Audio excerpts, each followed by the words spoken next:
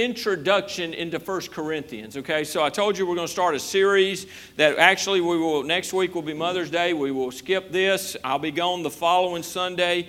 Pastor Aaron will be preaching that week, and when I come back, we'll pick up here and we'll get right into the book of 1 Corinthians. So this morning is a way of introduction. It's continuation from last week where we had the introduction. We looked at the life of Paul, and we walked through Paul's conversion. So this morning we're going to be looking at this, part 2 of the introduction, from Menace. I would title this, From Menace to Missionary. And if I was going to extend it, I could go from menace to missionary to mentor to martyr. I mean, that really could be where we would go with the life as we look at Paul, who wrote the book of 1 Corinthians. 1 Corinthians chapter 1, verse 1, he says, Paul, called to be an apostle of Jesus Christ through the will of God, and Sosthenes, our brother. And we'll look at a little bit at Sosthenes this morning. So as we walked last week looking at Paul's salvation, his conversion there on the road to Damascus, we're going to pick up right there, and we're going to continue on and look at the life of Paul and try to get a timeline. We're going to look at some different things that will give us a timeline, maybe not so much with dates, but just an order of Paul's life. Let me ask you this. How many of you, if I gave you a test, could really map out Paul's life? You got a really good idea of Paul's life. Raise your hand if you have a really good idea of Paul's life. Okay. Thank you. That you confirmed for me. I know Raymond could probably answer a lot of that stuff. But the thing is, we hear about Paul all the time. Why wouldn't we? He wrote most of the New Testament. So he wrote all these letters. He's so influential and so much of went on. We talk about him being the greatest Christian, but oftentimes we don't have an idea of what he actually did. So that's what we're going to look at this morning, okay? So I want to calm down a little bit. So we're going to pray. I'm going to try not to talk 90 miles an hour. Let's pray. Father, what a great morning. I don't know if everyone feels that way or sees that the way I see it, Lord, but this morning a classroom full of folks who are interested in joining our church. That thrills my heart. Last Sunday morning, Daniel Toth comes down here and prays to receive you as his Savior. And Lord, we rejoice in that then. We rejoice in that now. Lord, that thrills my heart. They bring their children here this morning to dedicate them to you. And I hope as a church we never get tired of seeing that. Well, to me, that's as special as a baptism. This family is saying we are going to walk with the Lord and we're going to raise our children in the nurture and the admonition of the Lord Jesus Christ. Father, I'm thankful for that. It thrills my heart. We'll have a baptism in a little bit. What a beautiful thing to see a baptism. It's just that outward testimony of the inward decision. Father, that thrills my heart. And this morning as we open up your word and the fact that we have the word of God in our heart language and we can open it up and we can learn from it, Lord, that thrills my heart. So we thank you for this time as we open up your word now. Father, I pray you give me clarity in my thoughts. Help me to Lord, not to get too fast, too excited, just to clearly communicate, God, what you have revealed to me this week. It may be helpful to us as a church as we better understand this man of God, the Apostle Paul. So bless now, and we'll praise you and thank you. In Jesus' name we pray. Amen. Amen. All right, so we'll begin here in Acts chapter 9. First thing we're going to look at is Paul's obedience. Paul's obedience. When he trusted Christ there on the Damascus road, he was going up. You know this we were talking about last week. He had letters from the leaders of there in the synagogue. He had gone to get those letters. He's got permission now to go to Damascus. He was going to seek out Christians. He was going to persecute the church. He was going to put them in chains, drag them back to Jerusalem where they'd be tried, probably thrown in prison. If they were thrown in prison, more than likely that was going to be to death. It wasn't they were going to get out of that. So it was a death sentence. He was on a death journey. And then we see God, how he had heard the gospel before. He runs into, God just reveals himself. Jesus just blinds him there on the road. And we see his salvation experience right there, his conversion, him coming to faith in Christ. And then from that point on, we pick up right here in Acts chapter 9, verse 6. And we see Paul's obedience, that it was instant. It wasn't like he had to go through a season of, well, I just don't know much, so I have to grow. No, his obedience was instant. Verse 6 says here, in chapter 9, verse 6, it says, "So he, trembling and astonished, said, 'Lord, what do you want me to do?' Then the Lord said to him, 'Arise and go into the city.'" That's the first thing he asked the Lord after his coming to faith and acknowledging who Jesus was. He says, "Lord, what do you want me to do? Arise and go into the city, and you will be told what you must do." Verse 8, you jump down to verse 8. "Then Saul arose from the ground, and when his eyes were opened, he saw no one, but they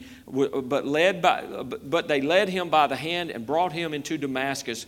And he was there 3 days without sight and neither ate nor drank." Now he goes to Damascus. His obedience is instant. He gets up, he follows, he does exactly what the Lord. Remember, he can't see. He's blind. Fear would have easily made us maybe what would we want to do? We want to go home. I want to get back to Jerusalem. He didn't do that. He did exactly what God said. And then as you go through Acts 22, we jump back to Acts 22. If you want to turn over there, you can hang where you're at. I'm going to read a little bit right here, and then we'll come back to chapter 9. But in Acts 22 and verse 12, then the Lord sends a man named Ananias. And Ananias he's a small guy in Scripture because we don't know much else about Ananias, but he was a faithful brother. God called him and told him, said, "Look, I want you to go. There's a man named Paul, and he's there in Damascus." He told him where to go, and I want you to take a message to him. And Ananias knew who Paul was, and can you imagine how Ananias must have felt? Ananias going, no, Lord, that guy kills people like me, so I don't want any part of that. But the Lord tells him to go, and Ananias, man, a little guy, great faith, he got up and he did what God said to do. Man, this is real faith, folks.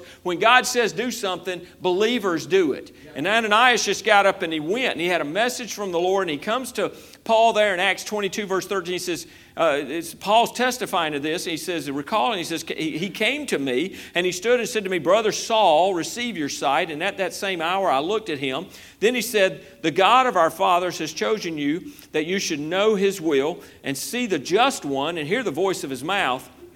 For you will be his witness to all men of what you have seen and heard.'" Well, God's already told him right here 3 days into this. Now he's hearing God has a call on his life, a special call on his life. And he's going to send him out to be a witness for him. Verse 16, "And now, why are you waiting?" Ananias says, "Arise and be baptized and wash away your sins, calling on the name of the Lord." We're going to see that with Paul, when God said it, he did it. He was immediately and fully obedient to the Lord's will and his guidance. That was what Paul did. Folks, that's what we as Christians ought to do. When God says it, we ought to do it. Not only was his obedience instant, but Paul's change was immediate. It wasn't like he came to know Christ and it took a season of time again for people to see a change in him or to wonder, well, I know so-and-so got saved, but man, I haven't seen any difference in him. He's still doing all the same old thing. That wasn't the case with Paul. In chapter 9, verse 20, jump down to verse 20 and look what happens. It says, immediately he preached. He preached the Christ in the synagogues, that he is the Son of God. Instantly, Paul was changed. And immediately he begins to preach the gospel. Now, I want to tell you what that word preached means, okay? So we get this idea that this is what preaching is. Some of you may go, no, Pastor Conrad, that's not what this is, what you're doing. That's not preaching.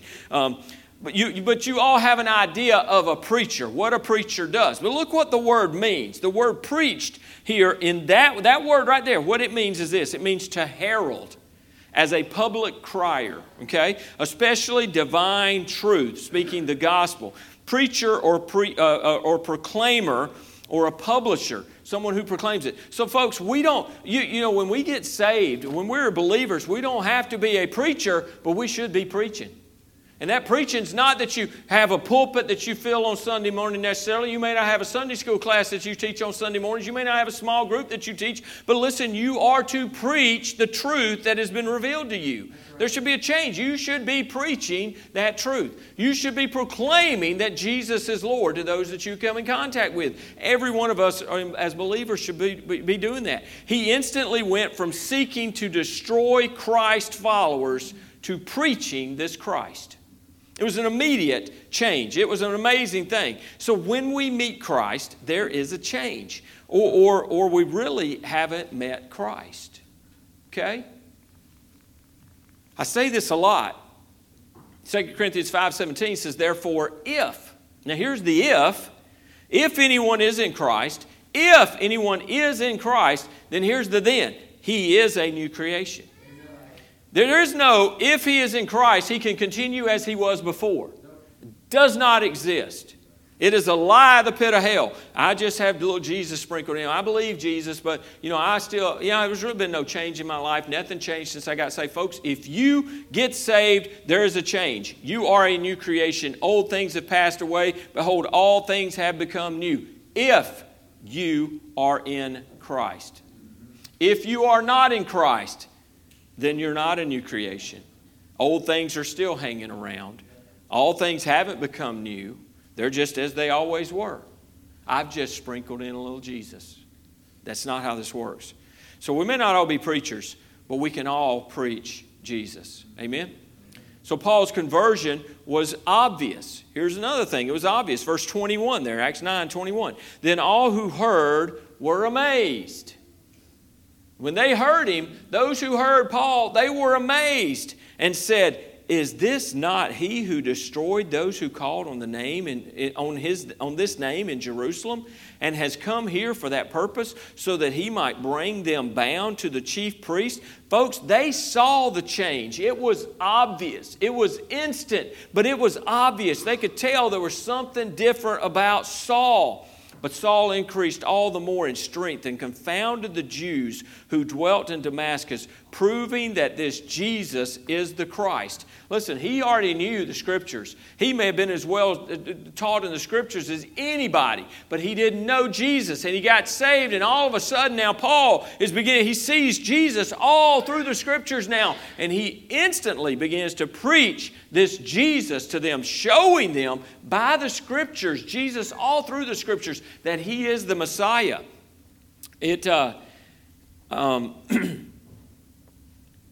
was obvious. The change in his life. It was obvious. And so the question is it obvious to others that there's something different about you? If you were put on trial for being a Christian, is there enough evidence to convict you? Because there ought to be. As believers, it ought to be obvious. Then we see Paul's preparation. So we see this conversion. I mean, all this was immediate, and then it was obvious, the change in his life. But we see Paul's preparation. And I'm going to turn to Galatians chapter 1. I'm going to read a few verses here in Galatians 1 and listen to what he says. Verse 15 and 16, verse 15 through 18, he says this. He says, but when it pleased God, I'm jumping ahead a little bit, to reveal his Son in me, that I might preach him among the Gentiles, I did not immediately confer with flesh and blood. Paul says he didn't go. I didn't instantly run off to seminary. I didn't instantly go back to the disciples. He said, here's what I did. Verse 17, nor did I go up to Jerusalem to those who were apostles before me, but I went to Arabia. Now, if you're wondering where Arabia is, that's modern-day Turkey. So he would have gone from where he was up near Damascus. He would have just continued on north. Maybe he would have turned a little bit further going west. Maybe he just went north. But it's in what is today modern-day Turkey was Arabia. And he returned. I'm going to get ahead right there. But verse 18 it says, then after 3 years. So we know what he did is he went to Arabia for 3 years. And he spent that time, and the Lord taught him. We know this. And commentators suggest that he spent 3 years learning from the Lord because the other 12 disciples had spent 3 years learning from the Lord. That's conjecture, okay? So there's nothing in Scripture that tells us that for sure, but it sure makes a lot of sense that he went and he learned from the Lord. He didn't learn from somebody else. Paul learned from the Lord. The Holy Spirit of God taught him in those 3 years that he was in Arabia. And we too must prepare today for what the Lord would have us do tomorrow. Paul was preparing. Paul didn't know what God was going to do with him other than he knew he was going to go and proclaim and preach. He was going to have to be a witness for the Lord. He didn't have any idea what that meant or what that looked like at that time, but he's preparing. He's learning from the Lord, and I believe with all my heart he was up there serving. He would have been teaching and serving others. He would have been doing something. He was serving. But in those 3 years, he was learning. Folks, we need to always be preparing. We need to be learning. We're to continually grow in the grace and the knowledge of our Lord and Savior, Jesus Christ. Amen? We need to be lifelong learners. I'm always amazed. I'll hear stories sometimes of an 80-year-old that graduates college. And people would say, well, why in the world? I'm like, man, praise God. That's fantastic. Why not? Learn. Melinda's been doing seminary work. You're not 80, but praise God. Sharpening that axe. Amen? So would you rather use a sharp axe or a dull axe? We're going to go chop some trees. What would you rather use, a sharp axe or a dull axe? Huh? You want a sharp? I want a sharp axe. I mean, you ever worked with a dull chainsaw? See, some of us are dull chainsaws. Oh me or oh my or amen or what there. Some of us are dull chainsaws. We need to be sharpened a little bit. We need to learn. We need to grow. Because, listen, God can use a sharp axe just like He can use a dull axe. But, man, a sharp axe is a whole lot more effective. Be learning. Be growing. Because as we learn, as we grow, as we continue to grow in the grace and the knowledge of our Lord and Savior Jesus Christ, you know what? There's something that He's going to do with us later on. Where you are right now is not where you're always going to be. Plan, prepare. Paul was a brilliant man. And he went off for 3 years to prepare. And then we see his early ministry, and we look at verse 23 there in chapter 9. Now, after many days were passed, the Jews... Now, here's what happened. So he comes back to Damascus, all right? So if you went back to verse 17 in Galatians, he tells us there that he went to Arabia for 3 years, and then he returned again to Damascus. So we know he comes back. So in Acts chapter 9, verse 23, we see, so now after many days were passed, the Jews plotted to kill him. So Paul comes back after 3 years of training, 3 years of preparation. He comes back. He's there in the synagogues there in Damascus, and he's preaching the word. He's going in there, and he's contending with them the gospel. And the Jews plotted to kill him. They wanted to get rid of him. But their plot became known to Saul, and they watched the gates day and night to kill him. Then the disciples took him by night. Now, y'all have all heard this story from Sunday school. All of you have heard this story of where they let Paul down in a basket. Put him down over the wall in a basket. And this is where this happens. Acts chapter 9, verse 25. So then the disciples took him by night and let him down through the wall in a large basket. And so Paul goes then from there, he goes up to Jerusalem. I've told you that when you go to Jerusalem, you're always going up to Jerusalem. He's going south from I just went blank, but I'll get it in a minute. Clutches. Well, yes, thank you. Damascus. He's in Damascus, and he's coming south, but he's going up to Jerusalem. You're always going up to Jerusalem. Verse 26, and when Saul had come to Jerusalem, he tried to join the disciples, but they were all afraid of him. Now imagine that. He got saved. 3 years he's been off training. He's up there preaching in Damascus, and he comes down to Jerusalem, and the disciples don't even want to see him because they're scared of him. And they did not believe that he was a disciple. Verse 27, but Barnabas. Now Barnabas, listen what this man, his name means. Barnabas means man of encouragement. And Barnabas was, and we'll hear his name again. But Barnabas was an encourager. He was a great guy. But Barnabas he took Saul and brought him to the apostles and declared to them how he had seen the Lord on the road and that he had spoken to him and how he had preached boldly at Damascus in the name of Jesus. Now I'll say this about Barnabas. Number one, I'd love to have a lot of Barnabases in my life. But here's the more practical thing. Each of us needs to be a Barnabas. Here's what, while I want a Barnabas in my life, and I have some Barnabases in my life, I have guys that lift me up, guys that encourage me, guys put some wind under my sails when I need it. We all want that. But folks, we all need to be a Barnabas. He was an encourager. He was a networker. He was a facilitator. Barnabas he was there to help. However, and he was a great friend to Paul. We'll see this again, but he was a man of encouragement. Now, Barnabas was no Paul. We don't read the books that he wrote. We don't see the letters that he wrote. We don't hear about all the churches he planted, though I know he planted churches. I know Barnabas did a lot of great ministry, but I'll say this, Barnabas was no Paul, amen? But without Barnabas, Paul may not have been Paul. You get that? Barnabas encouraged Paul. He invested in Paul. He facilitated for Paul. He broke down walls for Paul. He was a great, great help to Paul early in the ministry. We all ought to be a Barnabas for others in our life. God can use you to help train up the next great evangelist or preacher or missionary. Be a Barnabas. Then we come to verse 28. So he was with them at Jerusalem, coming in and going out, and he spoke boldly in the name of the Lord Jesus and disputed against the Hellenists, and they attempted to kill him. Now those were Greek-speaking Jews, these Hellenists, and they attempted to kill him. Now he went off 3 years and got trained. He comes back and he starts preaching. First thing they try to do is kill him. He comes down to Jerusalem and he starts preaching. What do they want to do? Now the Jews in Jerusalem want to kill him. Everybody's plotting already. Paul's thinking, boy, this ministry, this is really wonderful. This is the best. I love this. So they attempt to kill him. And so verse 30, then the brethren found out. They brought him down to Caesarea and they sent him out to Tarsus. Now Paul was from Tarsus, okay? That's where he was from. They send him to Tarsus and he goes up, and now Paul is going to have a season, and we're not going to hear much from Paul. I've seen anywhere from 4 to 8 years. Some speculation was about a 4-year period, other it's up to 8 years. But there's a period where Paul is up there in Tarsus. Now he's also in that area of Cilicia and Pamphylia, and it's really if you went up from Israel and you get to Turkey, it would be right where in the turn, it would be right in there is where, in fact, give me the first slide. Or the second slide. All right, you see over here to the right, you see Cilicia? To the right is Tarsus. In that purple Cilicia, I need a pointer.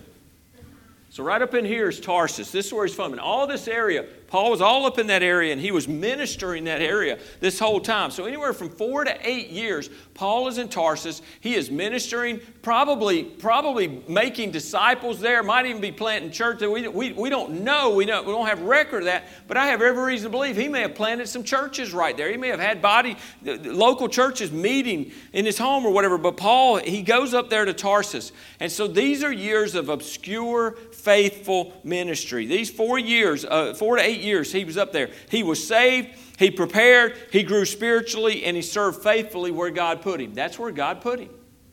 Now, Paul could have said, well, this is beneath me.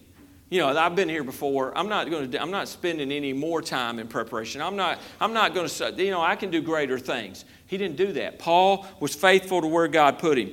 Our service may be obscure, but keep at it. Serve where God has put you. Serve and be faithful in that. So Paul he goes to Tarsus. It's beginning a period of these 4 to 8 years. And the gospel now is beginning to spread from Jerusalem. And all this was a result of the persecution that was there, the stoning of Stephen and all of that. And now people are being dispersed. Believers are dispersing. And so all this is going on while Paul is ministering. Then we see in Acts chapter 11, verse 19, if you want to turn there. Now those who were scattered after the persecution that arose over Stephen traveled as far as Phoenicia, Cyprus, and Antioch, preaching the word to no one but the Jews only.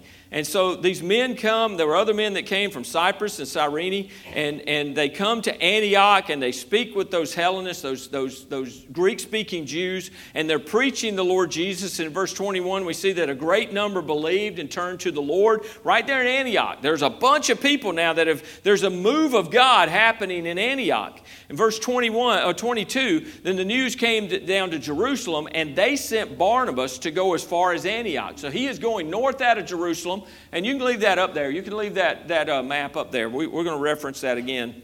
But he goes north out of Jerusalem, or they come. So Barnabas comes out of Jerusalem. He comes up to Antioch, up there in the western side of Syria, kind of close to the Mediterranean there. But there's a move of God that's happening, and Barnabas goes up to check it out. He sees what's happening. A lot of people have gotten saved, and this is what Barnabas does. Verse 25, then Barnabas departed for Tarsus to seek after Saul. Now this tells me he must have stayed in contact with Saul. He must have known what was going on. There may have been letters between the two. You can imagine the way Barnabas had taken him under his wing. There was a relationship there. There's a mentoring maybe going on. He is pouring into Saul. And so now he goes to Tarsus. So he shoots over from Antioch. He just goes over to Tarsus. He finds Saul, and he brings him back at verse 26. And when he had found him, he brought him to Antioch, so that it was for a whole year.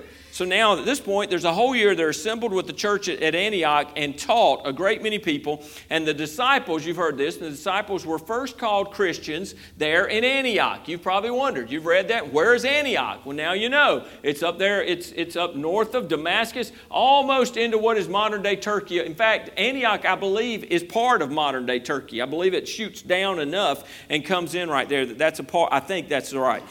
So this is going on. Paul is there. He's ministering. He's been a year. And the next great event that happens is there's some prophets that come up in verse 27. There's some prophets that come up out of Jerusalem. They come up to Antioch. And there's one in particular named Agabus. And Agabus prophesies that there's going to be this great famine. I think it's a 3-year famine. And he prophesies of that in verse 29. And the disciples, each according to his ability, determined to send relief to the brethren dwelling in Judea. Now, what we see here may not be the first time it ever happened, but what we would relate that to today is that's a love offering.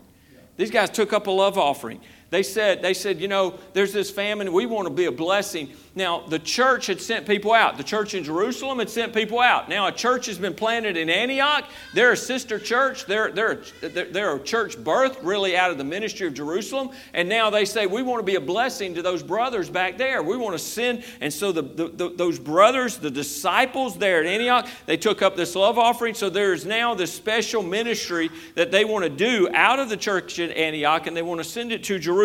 And so there's this special ministry assignment. In verse 30 we see, this they also did and sent it to the elders by the hands of Barnabas and Saul. So Barnabas, here's what happens, folks. When you serve, when you're faithful, when you learn and you grow and you do the things God's told you to do, you can expect more to happen. You can expect God's going to begin to identify and say, oh, all right, you're faithful, you're going to be faithful, I need you to do more. It doesn't happen to somebody that's sitting in the pew and never does a thing. All of a sudden, they're called to go to the foreign field.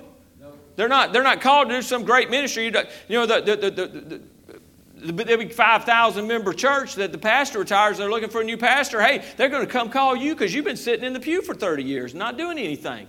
That's not generally how that works. As we're faithful, as we serve the Lord, that people see what God's doing in their life. And it was easy to see in Paul's life and in Barnabas' life, the calling that was on their life and their faithfulness. So they were sent, and it was them. They took the offering, they gave the grains, the foods, whatever it is, whatever relief they want to send, and they send Paul and Barnabas to go down to Jerusalem and minister this.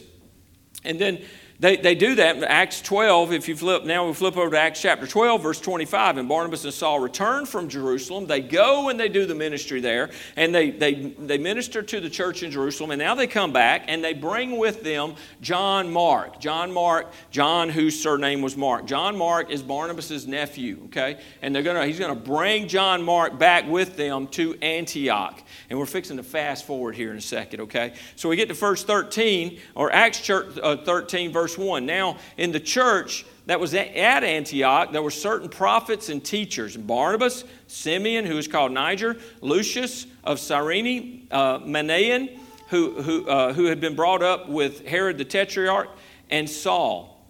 Verse 2, as they ministered to the Lord and fasted, the Holy Spirit said, now separate to me Barnabas and Saul for the work to which I have called them. The Holy Spirit of God, again, leads.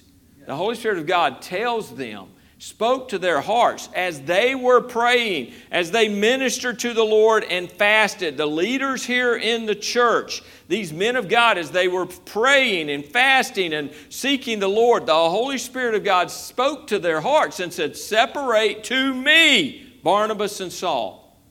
So God called Barnabas and Saul. It was God's calling on their life. Folks, if God calls you, you'll know it. When He calls you to take a step further, you'll know it. Because you'll begin to feel something. Ben, the questions you're already asking, I don't have any doubts God's calling you, young man. I don't know what He's calling you to. I don't have any doubts. Because you don't ask those questions when God ain't working in your life. Patrick Duncan, God's calling you. Somebody else is sitting there right now going, don't call my name, don't call my name. You start asking those questions that these young men ask. And Patrick, not such a young man anymore, but you're still a young man. And they start asking these questions. God's doing something in their heart. And you know what happens when you're faithful and you prepare and you serve where God's planted you and you just continue to grow? You know what? Then that gets confirmed in others. Others see it. God reveals it to them what is being done in your life. So God called Barnabas and Saul right here. And verse 3, then having fasted and prayed and laid hands on them, they sent them away. And the church ordained them. Now, what does that mean? The church simply recognized what God was doing in their life. It wasn't the church that called Barnabas and Saul. It was the Lord Jesus Christ. God called them. The Holy Spirit showed them, told them, and now they recognized that. And after this time of fasting and praying, they laid hands on them and they sent them away. And this is then when Paul's ministry begins. Oh, my. It is 10:30 in Alabama. All right, I'm gonna really fast forward here because I want you to get this. I want to get an idea now as we're talking about 1 Corinthians where you'll have an idea of this. But this is where it begins. They're sending Paul and Barnabas out. They're sending them out, and so they began this first missionary journey. And so you have the slide there. So they're gonna leave out of Damascus. Right, so they leave Damascus. They went back from Jerusalem. After this ministry that had been done, they go out of Jerusalem back to Damascus. They go up to Antioch. They're ministering there. That's where God calls them. They ordain them. They send them out. So Paul and Barnabas began this journey here. Let's go back to that first one. This is the second one. Go back to the first. There it is. So they begin here. So they started there in Antioch. After they had done that special ministry, they come up. They're in Antioch. God calls them. And they get on a boat. And you see they're going to go over to Cyprus. They do some ministry there. They go up through there in Pamphylia. They hit at Perga. And when they get there, this is where John Mark is going to turn around and leave. So and that's important to understand because there's some splits that happen later on. But here in this first missionary journey, when they make landfall there at Perga, John Mark turns back. Now again, he's a nephew. There's a lot of speculation about what went on with John Mark. Did John Mark just chicken out? Did he not want to do the ministry? Did he have sick family back home? Whatever it was, we obviously know there was some contention about that because John Mark leaves, and we don't see a whole lot right there, but we're going to see it later on and we'll understand later on. But John Mark leaves. He goes back home. So we understand he goes back to Jerusalem. Paul and Barnabas continue their ministry journey, and we could spend time talking about the different things that happened. But at one place, Paul heals somebody. Then another place, they recognize them like they're gods, and then they turn around and they want to stone them. And always it's the Jews who come against them and fight against them and turn people against them and want to have them killed. So you see they go out. It's a smaller trip. And they basically go out so far, out to Derby, and then they turn around and they go back. They just kind of backtrack the same way. They spend 1.5 years on that first missionary journey, okay? When they get back, then they go to Jerusalem. Some of you have heard about the Jerusalem Council. They go down there, and this is where Paul argues that Gentile Christians don't need to follow Jewish law. Basically, they don't have to become a Jew to become a Christian. That's the argument Paul makes there in Jerusalem. He makes a valid argument. They send him out and they say, you're right, we agree with that. They send him back. He and Barnabas now go back to Antioch. They make their way up. And they go to the second journey now. So this is the beginning of there's the first missionary journey. Now we go to the second missionary journey. Second missionary journey, so they go back from Jerusalem now. They go up to Damascus, they go to Antioch. And this time they're going to start out and they go up through Turkey. They go up through Tarsus. They go up through Derby, Lystra, Iconium. So there's the places they hit on their first journey, but they're heading out. Now we'll note this as they get ready to start on the second missionary journey. This is where Paul and Barnabas are going to divide.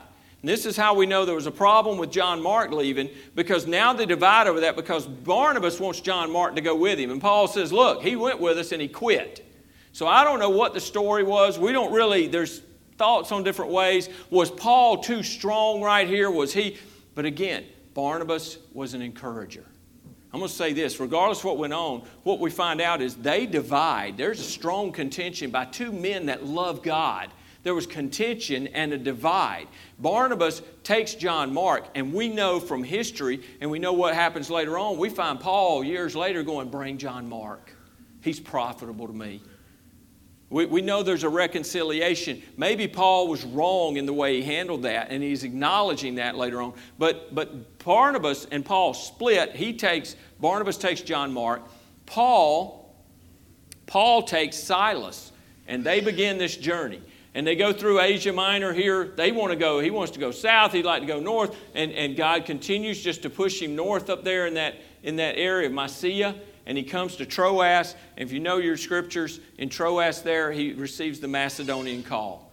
Paul has a vision of a man over Macedonia calling him to come and to preach the gospel. So that's where they go. And they go across the waters. They go over there in the Macedonia area, top left, Neapolis, Philippi. We know what happens in Philippi. He wins Lydia. He finds these women worshiping. He wins Lydia to the Lord. He casts out the demon out of the girl, and we assume she gets saved, but it affects financially again the Jews. They have this first big uproar, and they want to kill Paul and Silas. So what happens? They take them out and they beat them in the streets and then throw them in prison. And here's Paul, and this is where they're singing in the prison.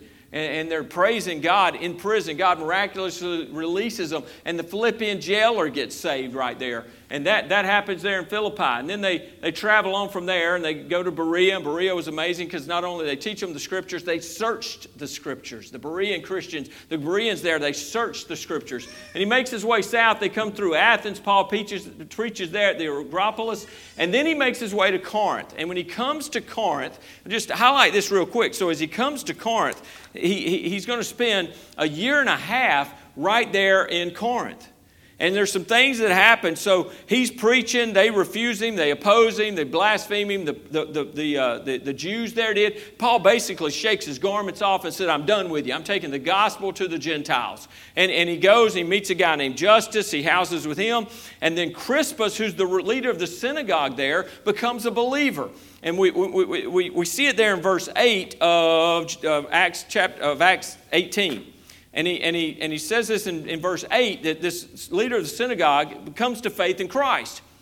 And he stays, and then so what goes on, he stays there for a year and a half, and he's preaching and he's teaching, he's building a church right there, and then there's this other uproar, and there's a new proconsul comes in, and the Jews rise up again, and they want to take Paul before this proconsul, and they want to have him judged. And he says, I'll have nothing to do with it. The proconsul does. Basically, Paul's exonerated. And the Greeks grab the leader of the synagogue named Sosthenes, and they beat him. And the proconsul who's there doesn't take any note of it. Doesn't do anything about it. It's what it says in the scriptures there. But this is where we see the name Sosthenes. Anybody remember where we saw that name before? 1 Corinthians chapter 1. Paul is introducing there. He says, called to be an apostle of Jesus Christ through the will of God, and Sosthenes our brother. Now we don't know. There is nothing that tells us definitively in Scripture that these are the same men. I just find it hard to believe that these aren't the same men. I believe that Sosthenes, who was the leader of the synagogue, may have even been opposing Paul right there. This event happens. Later on, Paul is writing a letter back to the Corinthians with Sosthenes, our brother. He's come to faith in Christ. I believe that. So a few things that we find out about 1 Corinthians, or about the Corinthians there when he was there on the second missionary journey. It's where he met Aquila and Priscilla. We find out that he was a tent maker. Paul was a tent maker because they have the same vocation. We find out that he preached every Sabbath in the synagogue. Then that's where he met Sosthenes, who is the ruler of the synagogue, and he's later his brother in Christ. And again, he spent a year and a half there. He leaves there. He comes back to Jerusalem. Fast forward to the third slide, the third journey. Third missionary journey, it looks like he does a whole lot more traveling. He does kind of the same path. He goes through. Interesting thing for those on Wednesday nights, Paul only went to Ephesus. When we talk about the 7 churches of Revelation, the only church Paul ever visited on his missionary journeys was there at Ephesus that we know of. None of the churches that are mentioned, Philadelphia, Sardis, Thyatira, none of those, we don't have any record of him actually going to those churches. But he spent time in Ephesus. In fact, about 3 years on this third missionary journey, about 3 years of the 4, maybe 4.5 years that he spent on that journey was in Ephesus. And it was from Ephesus now, maybe a year to anywhere from 1 to 3 years later, he wrote the letter to Corinthians, to the Corinthian believers. And that's what happens in this third missionary journey here. So he's in Ephesus, he's writing. In fact, Timothy has gone to Corinth. We understand there was a letter that was written with some problems. We don't have that letter that was written to Paul. He responds with a letter. They send people out. Paul's actually going to go back and visit there again. But we find now the letters that we have in 1 Corinthians, there are problems in the church. And they're spelling them out. And he's addressing, when he writes 1 Corinthians, he's addressing these problems that were obviously revealed to him through Timothy, but also through the letter that he received from them. And so that's why Paul in Ephesus is writing this letter to Corinthians, and it sets the stage for where we're going as we go through this book. And I'm gonna wrap this up real quick right here. So from that, Paul goes back to Jerusalem. He's arrested. He's imprisoned at Caesarea. He appears before Festus. He appeals to Caesar. He's then taken, show this last slide. So this is where he does all this journey as he leaves, as they take him from Jerusalem and then Caesarea and all that, and they put him on a boat, and the journey he makes going to Rome as he appealed to Rome, and he wants to go there before Caesar, and it's a long journey, and we read all of that. Then he's under house arrest there, and ultimately he is killed there in Rome. He is martyred there in Rome. So we see all that, but I want to read real quick what Paul went through in his journeys. 2 Corinthians, he's writing there in chapter 11, verse 22, he says, "Are they Hebrews? So am I. Are they Israelites? So am I. Are they the seed of Abraham? So am I. Are they ministers of Christ? I speak as a fool, I am more. In labors more abundant, in stripes above measure, in prisons more frequently, in deaths often. From the Jews 5 times I received 40 stripes minus 1. 3 times I was beaten with rods. Once I was stoned. 3 times I was shipwrecked. One night and a night and a day I have been in the deep, in journeys often, in perils of water, in perils of robbers, in perils of my own countrymen, in perils of the Gentiles, in perils in the city, in perils in the wilderness, in perils in the sea, in perils among false brethren, in weariness and toil, in sleeplessness often, in hunger and thirst, in fastings often, in cold and nakedness. Besides the other things, what comes upon me daily, my deep concern for all the churches." Now, what's amazing in this is that Paul understood that God was in control of all of this, and thus he never complained. You never hear Paul complain. He rehearsed what he had been through. He would tell people what he went through, but he didn't complain about it. He didn't say, why God? Why did you let this happen? Paul pressed on. It wasn't his own comfort that he was concerned with. It was with others' conversion that drove him. He was willing to suffer whatever came for the sake of obedience to God's call and his command, the great commandment, to go and take the gospel to all the world. That was Paul's call. That was Paul's heart. That was Paul's desire. And it was no different from Paul, folks, than it is for us. 5 takeaways I'm going to give you this morning. Number 1, with true salvation, there is immediate change and obedience. So do what God says do. Number 2, serve where you are. Follow where he leads. And stay there till he moves you. Okay? Number 3, share Christ at all costs. Number 4, the Great Commission is not a suggestion but a command to be followed. Go, therefore, and make disciples of all nations, baptizing them in the name of the Father and the Son and the Holy Spirit, teaching them to observe all things that I've commanded you. And lo, I am with you always, even to the end of the age. We are to go and make disciples. And then the last one is this, and I was talking with my friend Rusty. Rich Rusty, I don't like you moving over here because I moved over here to get away from you, and now you're behind me again. So be out there. Rusty told me this the other day. We were talking, and he said he's challenged and inspired by Paul. Because the fact is, our model, who we are to be like, is Christ. But on this side of glory, I'm never going to be like Christ. Amen? But Rusty said this. He said, you know what? I can't be like Christ, but I can be like Paul. I can be like Paul. Paul's a realistic goal of somebody to be like. And the fact is, I'm a lot like him in ways, I do what I don't want to do, and I don't do what I do want to do. I struggle with those things. But Paul tells us in 1 Corinthians, we're going to see it twice in chapter 4 and chapter 11. Chapter 4, he says, therefore I urge you, imitate me. chapter 11, verse 1, he says, imitate me just as I also imitate Christ. Paul followed Christ. Paul imitated Christ. We can look to Paul, and Paul's a great example. I'm going to look to Paul. I want to be like Paul, but I want to be like Christ. I'm going to look to Paul maybe as a starting point. If I can ever reach that bar, then I'll raise the bar higher. But my ultimate goal, I want to be like Jesus. I want to be my Lord and Savior, amen? So I'm going to ask you to stand. I know we've gone a little long this morning. I ask you to be patient. Don't look at the clock. Let me look at the clock. Come on, Pastor Aaron.